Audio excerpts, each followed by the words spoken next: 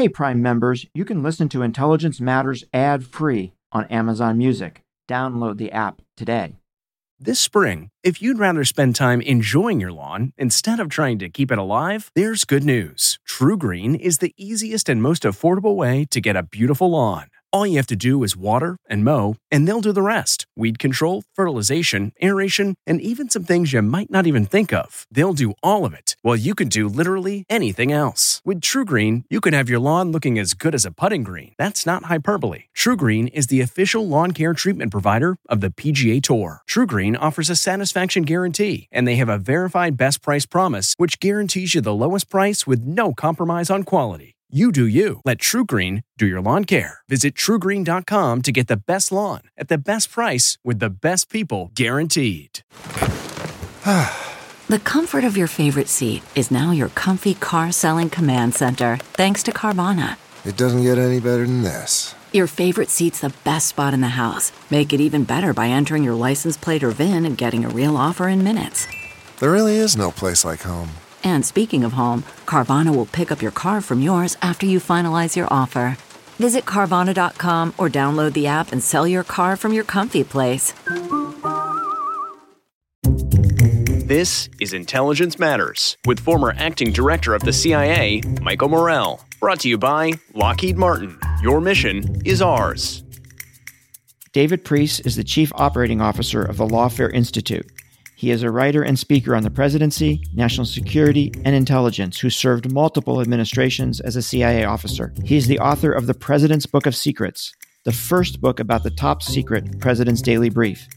His most recent book, How to Get Rid of a President, conveys the stories of the many ways American presidents have left office. I just sat down with David to discuss how the intelligence community supports presidential nominees and presidential transitions. We'll be right back with that discussion. I'm Michael Morell, and this is Intelligence Matters.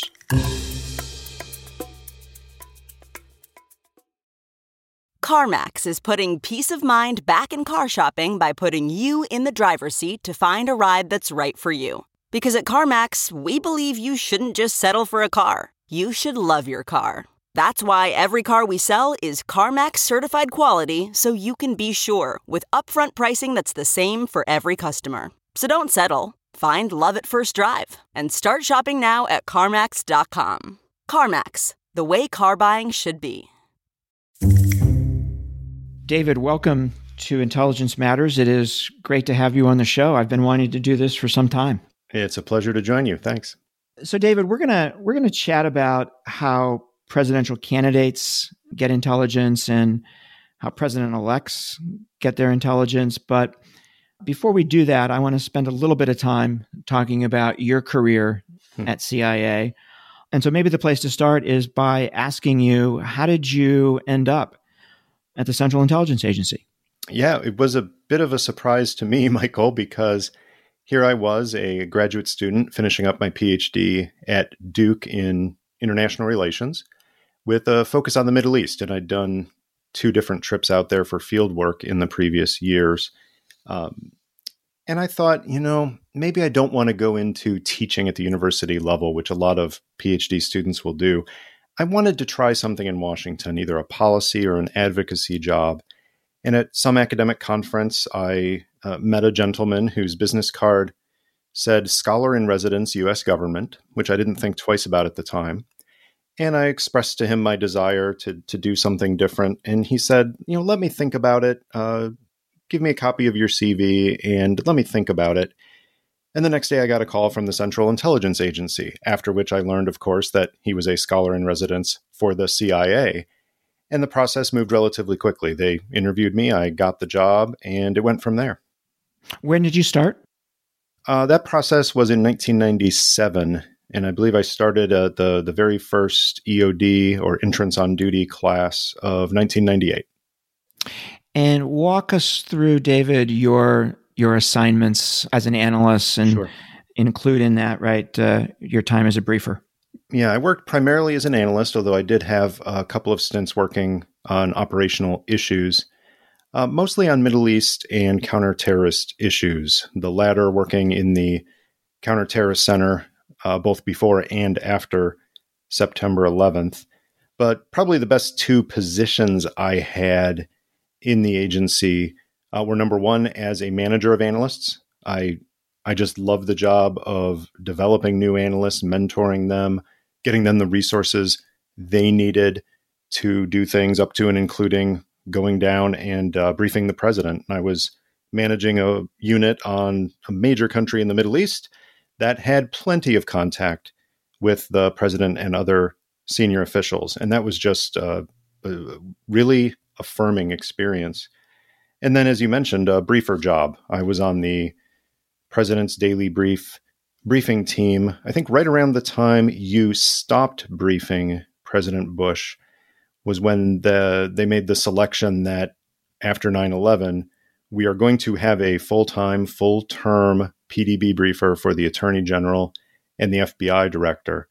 And I was the first person in that job. So for a little more than a year, taking the PDB downtown every day to those two, or on the occasional days that both of them had off or were not taking a briefing, I was a glutton for punishment and would substitute for one of the other briefers who wanted a day off. So that would take me with the PDB into the White House or elsewhere. And I have to say, and you've said some things that imply this as well, that there's really no better job at the agency, right? Because people talk about the paramilitary operations as the tip of the spear of intelligence. But if you think about the overall intelligence enterprise, the tip of the spear really is delivering the best information and insight informed by intelligence sources to the decision makers. And that's really what the PDB briefing job is all about. Right, exactly. So, David, why did you decide to leave the agency ultimately? A couple of factors, push and pull factors. On the one hand, I was doing well and flattered that people were thinking of me in line for a career, probably in the same progression as yours, which is successfully moving into other management positions. But I didn't like that the talk about it had shifted from, David, what do you want to do, to, David, here's what we're going to want you to do. Mm. And I had just enough of a millennial streak in me before we had the term millennial that I certainly felt like that doesn't seem like fun. I want to do this, and this, which I had been blessed to do in my career, doing things, including a rotation at the State Department, doing policy for a year that I really wanted to do. The other part of it was the fact that even though it's a very large enterprise with a lot of different things to do, there were certain things I suddenly had an itch to do that would have been harder to do on the inside. One of those is writing books. You and I both know people who, while they were employed at CIA, did write books on their subject matter. But that's extraordinarily hard to do. You're right. And right. It would have been more difficult to do what I did afterwards. Also, the idea of running or helping to run an entire business. When you're a manager at the CIA, if you're in a good work unit, you do have responsibility for a range of things, and you do take ownership of it, but you always know that you have many, many thousands of other people who also co-own that organization on behalf of the American people. And the experience of actually helping to run a small business where you actually are responsible for everything was appealing. Mm-hmm. And so getting outside enabled me to have some of those experiences up to and including what I've been doing for the last 2 years at the Lawfare Institute. So one of the things that you do when you leave is you write this book called The President's Book of Secrets. Mm-hmm. What gave you the idea? And then tell us a little bit about the book. Which I will point out, an enterprising young man named Michael Morrell did speak to me for. So thank you for your insight and sharing your experiences. The idea went back to when I was selected as a PDB briefer. I remember having the thought and possibly expressing in a naive way during my interview for that job that it really would be nice to see the handbook, the standard operating procedures for briefers, to know how to handle certain situations based on the institutional history of decades of doing these level of briefings. And I do remember getting some rolled eyes and some laughter because there is no such thing. No, it's deep end of the pool stuff. It's very much on the job, learn as you do it.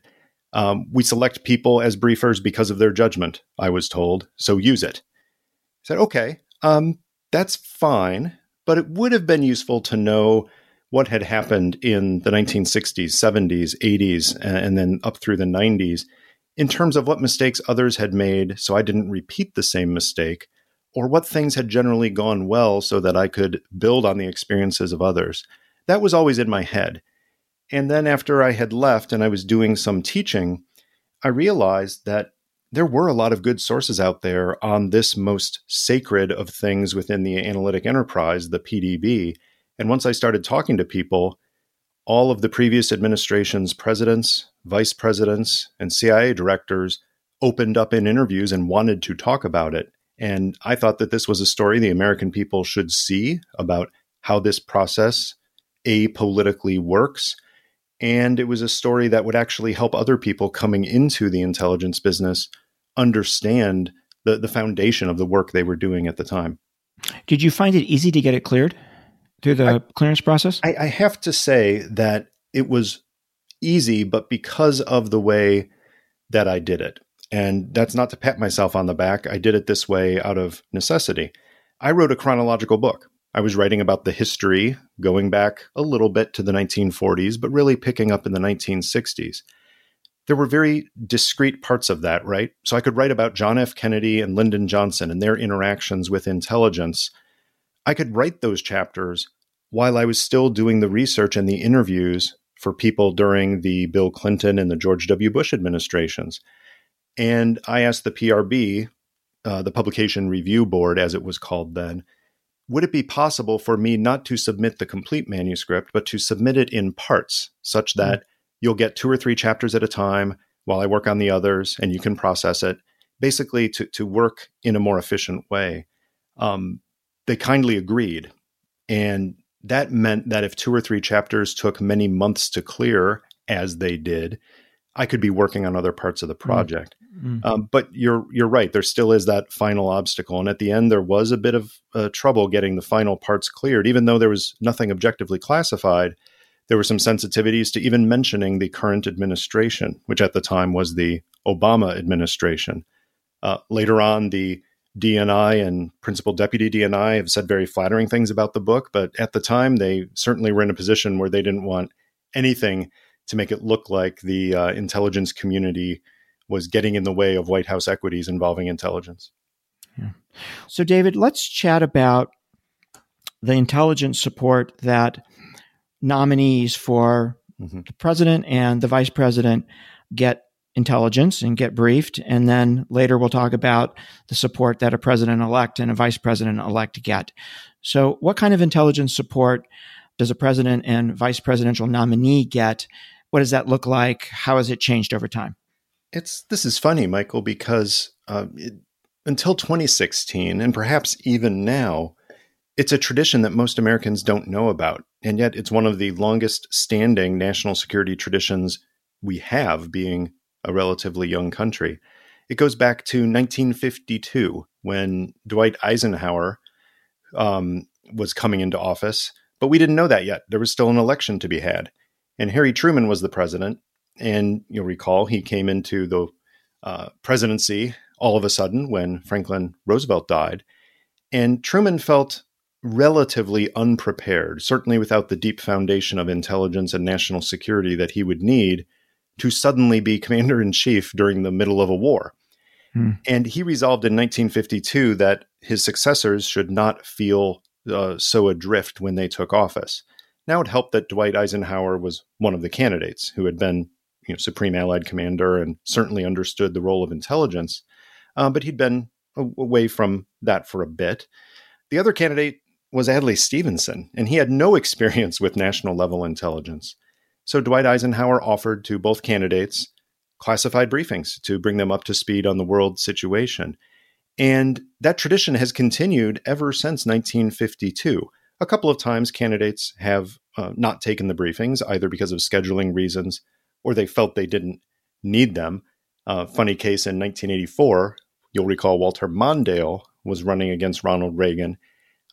Years later, when asked why he did not take one of these briefings, Walter Mondale said he didn't remember, but probably because he didn't think he had a chance to win anyway, and he just didn't take that stuff seriously at the time. Kind of odd for a former member of the Intelligence Committee in the Senate. But the tradition has continued. Now, we shouldn't conflate these briefings with the presidential briefings that get more attention, which is the briefings of the president's daily brief that each acting current president gets, along with other members of his or her administration. These briefings for candidates are classified, but they are overviews. They focus on global hotspots to inform the candidates about the major issues that are out there. The original purpose that Truman had to educate them in advance of possibly becoming president has morphed somewhat. Now, one of the goals, if not the primary goal, is to help the candidates not inadvertently say something galactically stupid on the campaign trail, not to help them politically, but something that would get in the way of U.S. foreign policy or get in the way of their own foreign policy should they win. And it was, in fact, this reason that Jimmy Carter cited as the real value of getting these briefings during the campaign. He said he did not want to say anything that inadvertently would make things more difficult for the incumbent president and his opponent, Gerald Ford, or would box him in when he became president, which in fact he did based on that election in 1976. And are we talking about one briefing here? Or are we talking about a series of briefings over a period of time? What do they actually look like? It depends on the candidate, depends on the year. Some candidates have taken one briefing, in some cases rather short, and treated it almost as a checkbox exercise. Other candidates have gone all in. Jimmy Carter, again, is probably the ultimate example of this because the intelligence briefing tradition for candidates is linked to the nominating conventions, because that's when the major parties reveal who their candidates are, and that's when they are officially the nominee for president. Jimmy Carter jumped the gun. He actually requested that his briefings start before he formally got nominated to be the Democratic presidential candidate. And the intelligence community agreed. They sent the director of national intelligence, back then called the director of central intelligence, a guy named George H.W. Bush. They sent him to talk to Jimmy Carter and get that ball rolling. And he took briefing after briefing during the campaign. It's a little more institutionalized now. That is, it's been taken over by the Office of the Director of National Intelligence instead of being run by the CIA. And there is more procedure behind it, but it still is up to each candidate. They do not have to take these briefings. And technically, they don't have to be offered these briefings because they are a courtesy of the current administration to the candidates. And there is no law requiring that the incumbent president offer these briefings to the presidents and usually also to the vice presidential nominees as well. There's nothing requiring that they do so. So, David, you mentioned earlier that the focus of these briefings is on kind of the important sweeping judgments, right, on key issues. Is there any discussion in these briefings of sources and methods, how the intelligence community collects intelligence, or any discussion of CIA covert action, kind of the more sensitive materials? For the presidential candidates, generally no. That is, they are not set up to do that. These are overview briefings. They can have classified information, but they're not containing top secret code word sources and methods information. They aren't supposed to talk about details of covert action. As a general rule, these are a little bit more generic than that. They can get very specific on particular countries, but they're not going to tell the candidates the names of spies collecting this information or anything like that. I do say generally, however, because it is a human process and it is up to the personality and the judgment of the person giving the briefing. So you have had directors of Central Intelligence in the past who were going and briefing some of these nominees or their designees to do so, who would sometimes open the book a little bit more. And one of those cases was the one I cited earlier of George H.W. Bush briefing Jimmy Carter.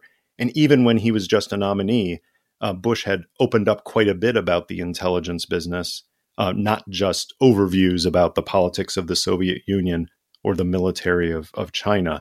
But generally, the idea is to keep it limited because, face it, one of these people is going to lose. And you don't want to open up all of the most classified secrets of the government to someone who is going to lose. You want to give them enough that they'll be prepared if they win. You also mentioned that these typically happen after the nominating conventions. Do we know yet whether Joe Biden has received his intelligence briefing? I haven't seen any news about it, and that cuts both ways. The first way is it suggests he hasn't had them yet because the campaigns are now covered so extensively that it's unlikely Joe Biden would sneeze and we wouldn't hear about it. On the other hand, they may just be keeping it quiet and trying to keep it from becoming politicized. Listen, 2016 was the first campaign when these briefings became the subject of headlines. This was because some Democrats said Donald Trump should not get these traditional briefings that every other candidate since 1952 has been offered because he is constitutionally unable not to say what he thinks and he might just blurt out classified information. At the same time, you had people up to and including Speaker Paul Ryan saying Hillary Clinton should not be getting these briefings because she can't be trusted with classified information because she had some classified emails on her personal email. So it hit headlines because of that. But the briefings did go on. Each candidate, I believe, received 2 briefings, and there weren't any leaks or spillage because of it. Will they happen this year? Usually they would have started by now because the conventions were delayed. It's possible Biden put it off. It's also possible Biden feels he doesn't need them. He was, after all, vice president and PDB recipient for 8 years and something like 30 years on foreign relations or intelligence committees before that. If he has received them, it's not in his interest to go out and blab what was in those briefings anyway. We're going to take a quick break to hear from our sponsor. Then we'll be right back with more of a discussion with David Priess. Okay, picture this. It's Friday afternoon when a thought hits you. I can spend another weekend doing the same old whatever, or I can hop into my all-new Hyundai Santa Fe and hit the road. With available H-Track all-wheel drive and 3-row seating, my whole family can head deep into the wild. Conquer the weekend in the all-new Hyundai Santa Fe. Visit HyundaiUSA.com or call 562-314-4603 for more details. Hyundai, there's joy in every journey. So, David, let's switch to the intelligence community supporting a president-elect. Mm-hmm. So, walk us through how that works. Walk us through what the big muscle movements are there. Yeah, a dramatic thing happens once the result of the election is known. And it's a funny thing, Michael, because technically there is no president-elect until you actually have the Electoral College meet. But that is not the bar that is used for shifting things on the intelligence front. The intelligence front is shifted when there is a known result. Usually that's been election night. Obviously, we've had some years like 2000 when that wasn't the case. But more often than not, on election night, you know who the next president will be. What has happened since 1968, which was the first transition year in which there was a president's daily brief, is the current president has authorized the intelligence community to start briefing the president-elect on the president's daily brief immediately, to start getting them up to speed because of our relatively short, roughly 2-month transition period. Most presidents have taken advantage of this and started to read the PDB, usually with an intelligence community briefer assigned to him during that transition. The oddity of all of it is the way it started was different. President Johnson offered it to President Nixon in 1968, and by all measures, President Nixon should have loved it. He was a former vice president for 8 years who loved national security topics. He had certainly been involved in foreign policy as a senator, and yet he did not read the PDBs. He did not take a single face-to-face briefing from a CIA briefer during the transition. It may have been because he held a bit of a grudge. He always believed that the CIA had it out for him, and they actually helped John Kennedy during the 1960 presidential election. But either way, the intelligence community didn't really crack the nut that was Richard Nixon. They did the second best thing, which is they briefed Henry Kissinger, the person who would become his national security advisor. But after that, during the transitions, presidents generally have received the PDB. Part of that, it comes with a briefer. And that relationship between the usually CIA briefer and the president-elect has had several functions. One, of course, is it gets the president up to speed. It starts getting classified information, including much more highly sensitive information, to help these people who sometimes are governors of states who have never seen classified information before prepare for the job that they're inheriting. But it also has a purpose in the background, which led to the title of a great book on this by John Helgerson. He called it Getting to Know the President. That is, it's a process by which the intelligence community can learn what are this president's preferences? What are the topics they're most focused on? What are the things that this president wants to see or not see, even in the formatting of the products that we hand to him? It's a way of finding out what it is we can do better to serve the commander-in-chief as soon as he becomes commander-in-chief. There are several parts of this. One, of course, is the PDB itself. You have to remember, though, until inauguration, the president's daily brief is the current president's PDB, not the incoming president's. Right. And so the president-elect is looking at it thinking, what are they talking about? Because in almost any administration's arc, you're going to have very granular, detailed stories about specific slices of foreign policy.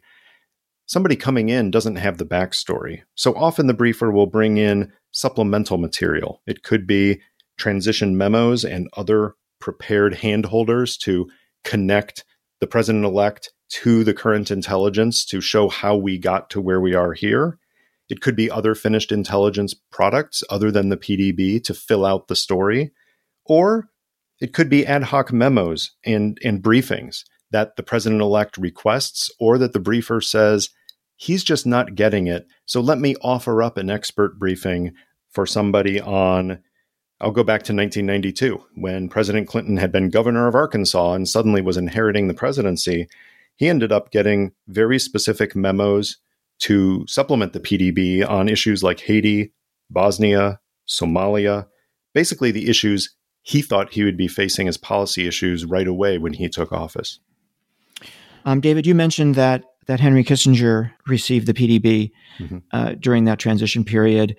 Generally, who gets to see the PDB on the president-elect's team? How does that work? Yeah, this has evolved a bit over time. There were no hard and fast rules.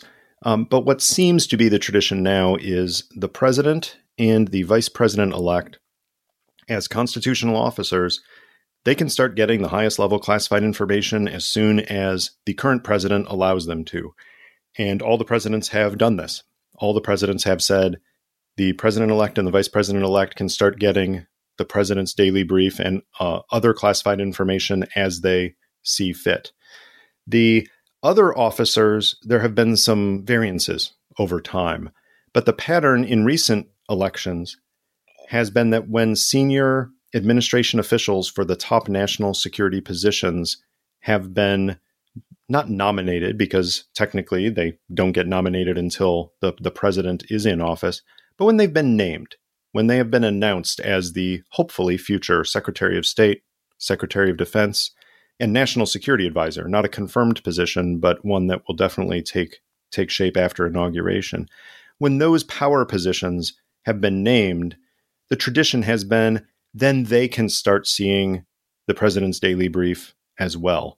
Most of them do this because they want to get up to speed. Some do not. In the transition period for Barack Obama, for example, coming into office, Secretary of State designate Hillary Clinton was offered the PDB, but decided to start reading it upon assuming the job instead of taking a briefing every day with it. The presidents themselves, as presidents-elect, have usually taken the opportunity for them and their vice presidents to start taking briefings on the PDB daily. And then, David, there's a particular book that we have done over time, and I really don't know the history of it, but it's a book of biography, short biographies on world leaders who may call a president-elect to congratulate him or her.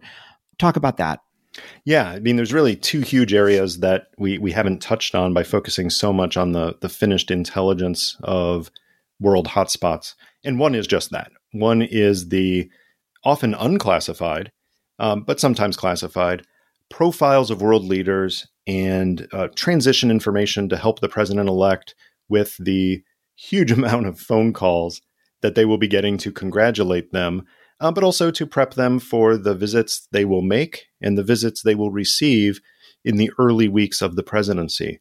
You can imagine there might be a governor of a state or a senator or a representative or a businessman who is elected who has never had interaction with the president of name your country here. What the purpose of this briefing material is, it's to get that president-elect able to have a productive, fruitful conversation, not about policy. The intelligence briefing material doesn't tell the president what to say on policy issues, but offers things about the personality of the leader, perhaps the education, perhaps the hobbies and interests, and a brief review of some of that foreign leader's main issues, the things they are most likely to bring up initially with an incoming president. This really gets the presidents-elect up to speed so that they can be more efficient in those calls, but also lay the groundwork for effective relationships when they become president. This has taken different shapes over the years. Now, it tends to be an actual transition book with lots of information all in one place for the president-elect to use. In decades past, sometimes they were individual memos or note cards based on what the president-elect said, this is the leader I want information on. Don't give me a book full of things about the president of the Gambia. I'm not going to need that. But I am supposed to talk next week to the president of Mexico. What do you got? So that's one big area that supplements the PDB and other materials. The other one, of course, is operations, right? In this conversation, we haven't talked about the operational side of the CIA, but the intelligence community does a lot of operations that people don't know about, even from those candidate briefings we discussed earlier. So the intelligence briefers during this transition process will get the president up to speed on major issues concerning the operations of the agency, the Central Intelligence Agency most of all, but then also brief them on covert action, because there are at any given time several different presidential findings in action regarding covert activities that have been approved by the president. Well, those are the current president's covert action programs. They're not the CIA's covert action programs. CIA may execute them, but they are the president's covert action programs. That changes as soon as the oath of office takes effect and we have a new president. Suddenly, those are the new president's covert actions. And if that new president doesn't like one of those covert actions, isn't convinced about the merits of it, they can end it. And in fact, some presidents have. Jimmy Carter famously, he stopped at least one of the covert action programs soon after taking office in 1981, based on briefings he had received about them back in December. So it gives the presidents time to think about the covert action, to talk to their advisors about it, and decide, is this something that we want as part of our overall policy when we take office? And then they can choose whether or not to have that as part of their program. So, David, you've been amazing with your time here. I just want to ask you some questions about sort of where we are today. I want to ask you about how you think the intelligence community has fared in the Trump administration. How would you assess that? How do you think about that? Overall, I couldn't be more proud of my former colleagues in the intelligence community, because the pressures they are facing just from the overall environment, if not individually, are huge. Usually you don't have a president who is publicly chastising his own intelligence agencies or publicly undermining conclusions they have reached that have come out in an unclassified format, or in some cases, classified formats. That's a hard thing to do, to see what the president did speaking in front of the memorial wall at CIA, for example, in his first visit to CIA right after inauguration, and to hear him stand up in Helsinki and appear to take the side of Vladimir Putin over his own analysts. That's a hard thing to do. But I got to say, I'm proud of the fact that everyone I know who's in the business, and I'm sure most of the people you talk to, they're putting their heads down and they're doing the work. That is, they are still getting intelligence analysis to the customers who can use it, and they're doing it without fanfare and without attention. maybe the president has a very contentious relationship, especially on a few key issues that he simply doesn't like the judgments he's hearing. Okay.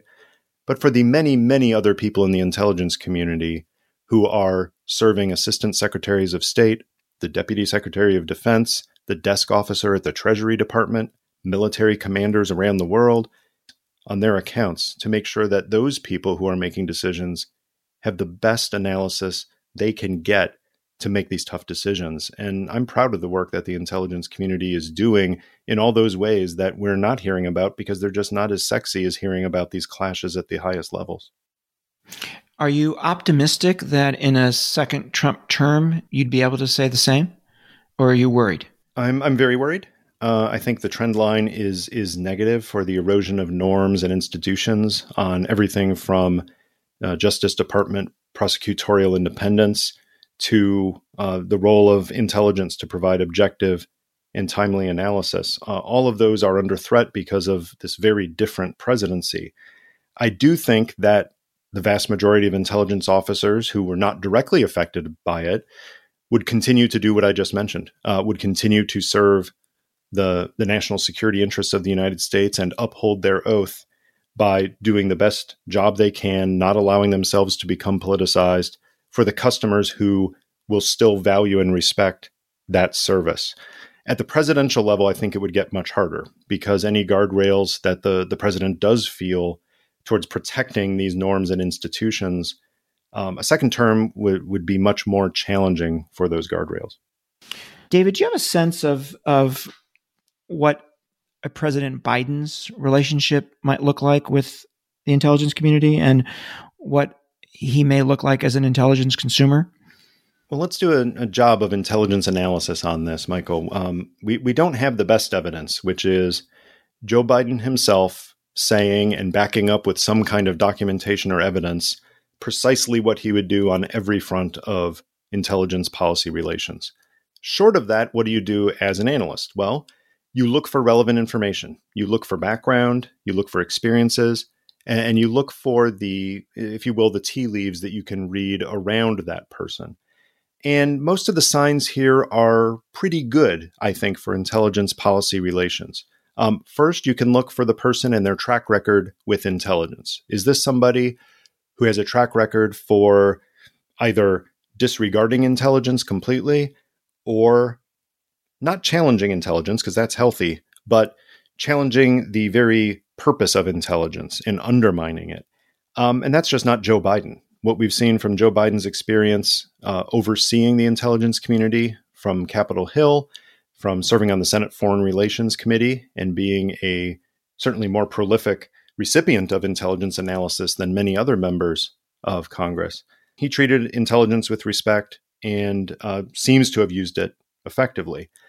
Then, of course, he was vice president for 8 years, and there were no intelligence scandals involving Joe Biden. It appears that he was a respectful recipient of the intelligence information he had, and with the portfolio that President Obama gave him and the license to weigh in on so many foreign policy issues, most of the signs are positive that Joe Biden understands the role of intelligence in a democratic society and understands how to use it effectively as a senior policymaker. We don't know what all of his priorities would be, but it wouldn't surprise me if one of those priorities would be to, in a sense, reestablish the groundwork, reestablish the foundation, to make clear this is how intelligence will be briefed to policymakers. This is how policymakers will respond if they don't like the intelligence in a constructive and probably in a private way rather than taking it to the press. Yeah, I just want to take that last point and just emphasize presidents don't have to agree with what the intelligence community is telling them, correct? It's healthier if they don't. You can have an engaged president who challenges intelligence on a daily basis. One of the best examples of this goes back to George H.W. Bush. When he was president and before that vice president, he was famous for challenging the briefings he was getting, sometimes even making bets with the intelligence briefer about the outcome of a foreign election or something else that was in the analysis that day. But that doesn't need to be a negative thing. That can mean that the president wants better evidence before he makes a tough judgment. It can be that the president doesn't quite buy the logic that the analysis is using to connect unknowns. It can be that they feel like alternative explanations have not been explored well enough. And that is a good role for a president or any other customer of intelligence to push the intelligence community to work harder and to let them know that their analysis is being valued. Because if you don't value the intelligence analysis, why bother pushing back against it and asking for more detail? David, thank you so much for joining us. It's been a fascinating discussion, and I think it's going to educate a lot of folks, particularly as we go into finishing out this campaign and getting into the transition if the vice president happens to win. Thank you. Happy to join you. Thanks, Michael. That was David Priess. I'm Michael Morell. Please join us next week for another episode of Intelligence Matters. This has been the Intelligence Matters Podcast with former acting director of the CIA, Michael Morell. Brought to you by Lockheed Martin. Your mission is ours. The podcast is produced by Olivia Gassis, Jamie Benson, and Jake Rosen. If you haven't already, subscribe, rate, and review wherever you download podcasts. You can follow the show on Twitter @IntelMattersPod and follow Michael @Michael J. Morell. Intelligence Matters is a production of CBS News Radio. Hey, Prime members, you can listen to Intelligence Matters ad-free on Amazon Music. Download the Amazon Music app today. Or you can listen ad-free with Wondery Plus and Apple Podcasts. Before you go, tell us about yourself by completing a short survey at Wondery.com/survey.